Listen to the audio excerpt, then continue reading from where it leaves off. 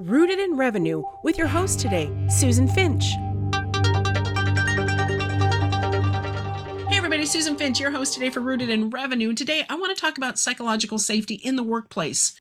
This can make such a difference in the turnover of your company, the success of your company, the stress levels. So psychological safety is defined, it's a workplace climate enabled by emotional intelligence and allows people to take risks, learn from mistakes, give candid feedback, and innovate, where they're not afraid of retaliation, where they're not afraid of being, mocked behind their backs or being passed over for promotions because they had a question, they wanted to know something different, they spoke up. And it's so important to create that environment. So how do we do that? So many businesses are failing at this, and there is so many ways to improve that are not that difficult to start. You can start with very basic, good manners to me is part of it. Making people feel safe, not like you would your own child, but you know what I mean? How you want people to be able to be honest, where you don't feel threatened by it, where they don't think you're being threatened by it, where they feel comfortable telling you what's really going on, and you actually learn how to listen.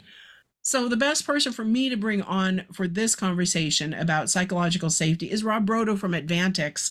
Rob, we've been having some wonderful conversations recently, but this is one that really strikes home for me because it's where I'm actually continuing to learn. I employ my children along with other recent college graduates, one of my dear friends. And so they come into working with me from a different perspective of a different relationship than a working relationship. And so those roles are there and those expectations are there. And yet this is work. This is different.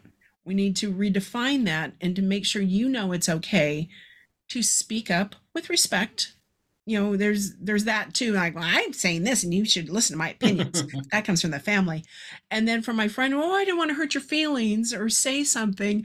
Like, man, we have a goal. And we talked about goals in the last episode, that we have to be in alignment. This falls into that as well. And it's the one thing that I have talked to my children about and people I've worked with. When people, to get all mushy here, when they know you come from love, when you say something, it puts a whole different spin on it because they know you and trust you enough to know that whatever you say or however you will listen to it, you're listening with love and you're giving it with love. And I know that's a very emotional, mushy thing to say in there, and the L word doesn't come up a lot, but it's there.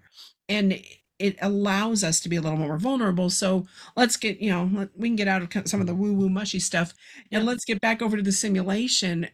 What are your thoughts on that? Yeah, no, thanks. And it's great to be with you again, Susan. I think you shared a lot of insight in that introduction. And this particular area is one that is growing. It's one that a lot of people are paying attention to. It is the proverbial white hot topic in business right now. And there's a reason for that. The reason for that is that it's pretty clear the organizations that are able to create a culture and an environment of psychological safety are doing better than the organizations who are not. I mean, right off the bat, a culture and environment of psychological safety retains talent. And when they don't have that, that old saying, people don't leave companies, they leave managers. It's very, very true. And so there's just great recognition that, we better do something here, because you know what? For the first time in the history of commerce, people have way more choices in a virtual environment. You're not going to an office. You don't necessarily have to be in the same city as your peers in your workplace. And so they have more choices. And so that's one of the reasons why I think it's become so critical today.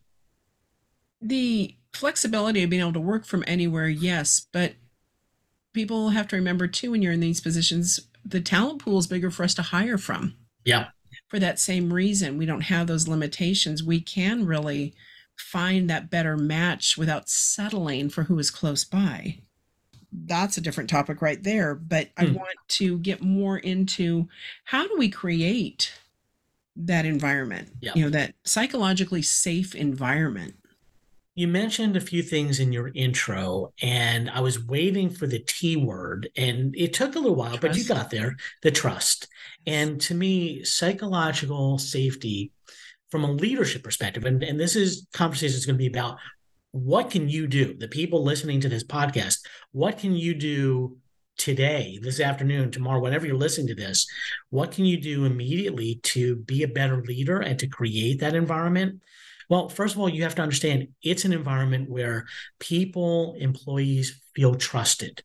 They have a true belief they're not going to be punished, they're not going to be humiliated. If they come up with new ideas, if they challenge the status quo, if they express their concerns, if they make mistakes and they learn from those mistakes quickly, those are the things that you want to do.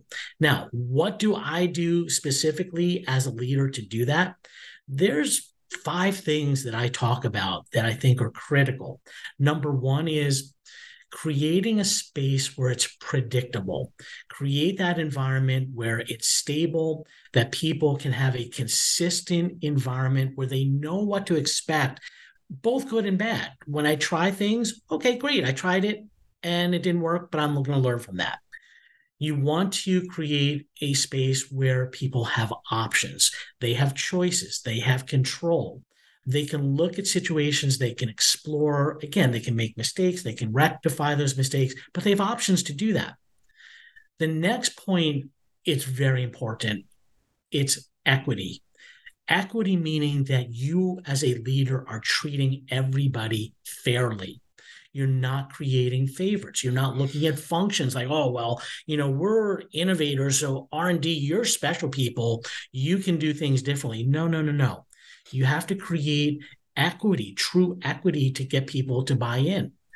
You have to focus in and understand what people want. What do people want? They want status. They want recognition. They want to know that you're there to help build self-esteem, not to tear people down. And then the last one, again, as I mentioned, it's the T word, it's trust. It's the foundation for all relationships. It's the foundation for all teams. It doesn't matter what the strategy is. It doesn't matter what your goals and objectives are. If you don't have trust, then nothing's going to work. So those are things really quickly off the top of my head that, I share with any leader about creating that environment of psychological safety. I'm so familiar with building trust in a sales environment. You have to build trust with the prospect, especially if you're cold calling. You have so many seconds to get that done or it's done. But you can have trust, you can betray trust in a work environment, and then you have to repair it. Yeah. And that can be challenging. Do your simulations at Advantix cover the repairing?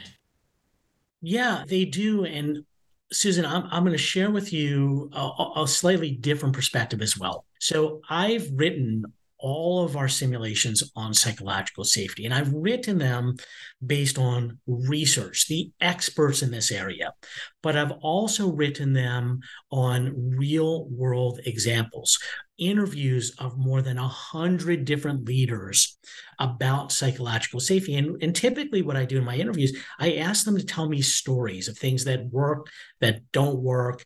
And if somebody has broken your trust, is it repairable? And if it is, what do you do to get there? Now, before I give you the positive, let me also say there are some situations where it is not repairable, right? Nor should it be. Right. That if somebody's broken a trust to a great extent, and it's, and I'm not talking about breaking the law or doing something like that out of compliance, that's a different conversation. But general trust, you have to make that decision. So I'll give you a quick story. I was working with a leader who has a team. Half of the team is in the physical environment. Half of the team is working virtually. And they had a very, very tough deadline. And they were supposed to be working together. And one of the critical team members didn't show up for a meeting. And everyone's like, well, where's that person? What's happening here? Is that person sick, not feeling well? Eventually, they found the person, missed a deadline, missed the meeting, shared that, oh, they're really sorry. They just weren't feeling well, went to sleep and missed the meeting. Okay, it happens, right? Listen, I see. I'm kind of getting the cues here from your expressions on your face, and you're like, "Whoa, okay, yeah." Well, true leaders who create an environment of psychological safety are listening and they're believing because they have trust until one of the other people on the team happened to be looking at their social media feed and saw the person in their backyard building a swing set for their kids because there's the birthday party coming the next day. And this person totally lied about being sick. I think you could the timing, the stamp was on the feed. So now what do you do? Well, you have to have a very difficult conversation with this person and make the determination, is this person somebody who I can trust again? Now, they had a great track record.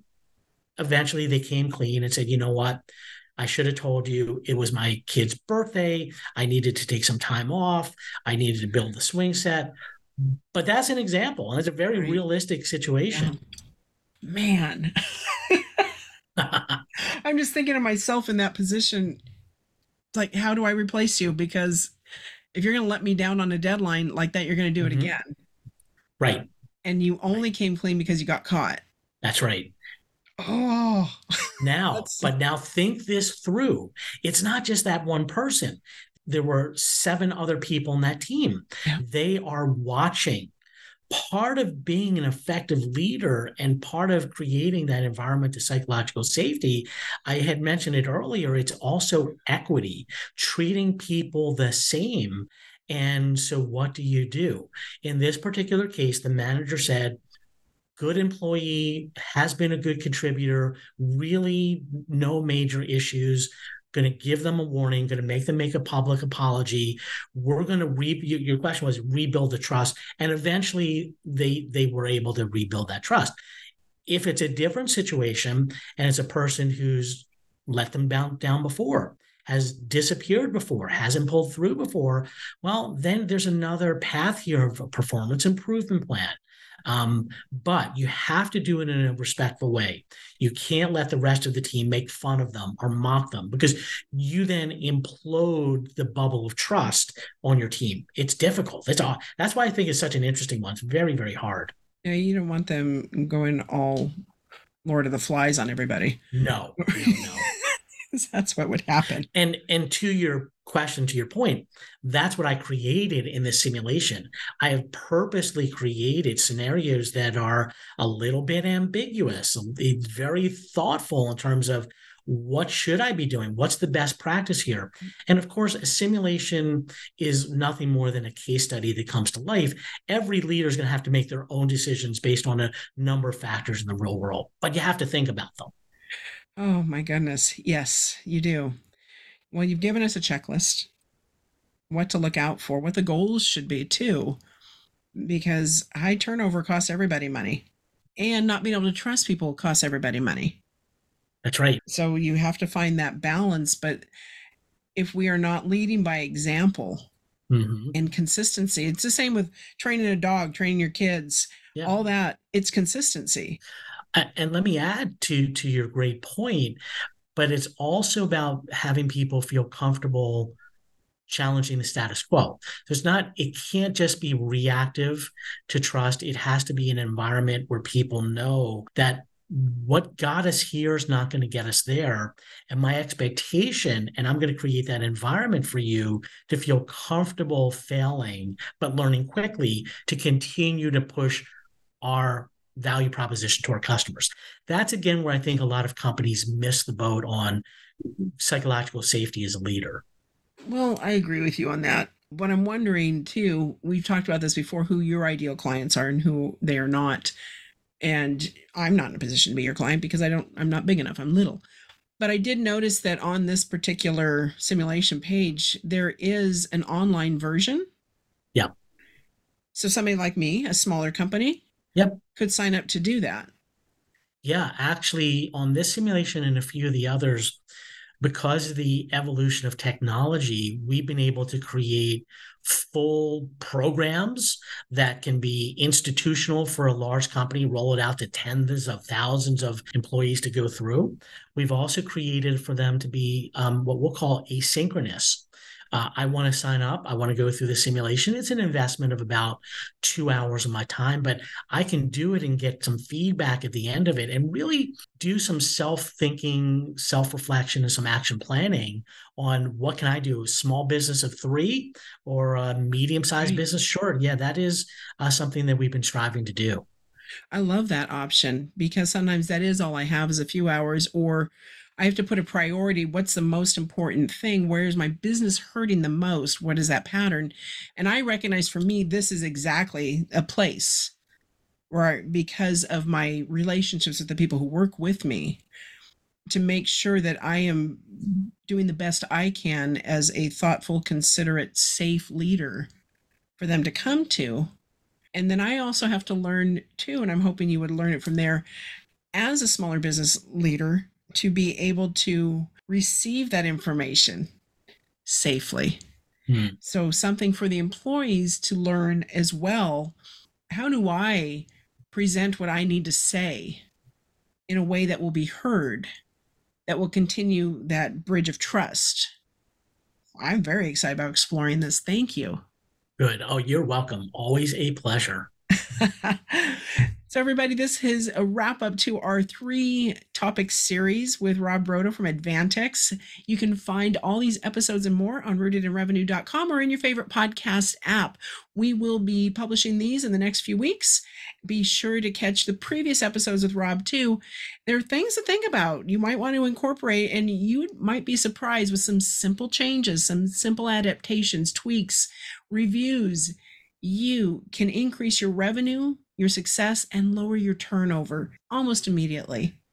Rob, thank you so much. You can find him at advantix.com, ADVANTEXE.com, on LinkedIn, or right here on Rooted in Revenue. Thanks, Rob. Thanks, Susan. Never miss an episode. Check out rootedinrevenue.com and subscribe on the site to get weekly updates of when new episodes come out. Or find us on iTunes, Stitcher Radio. So go subscribe. We'll get you all the information you need to do your best with marketing and your online presence.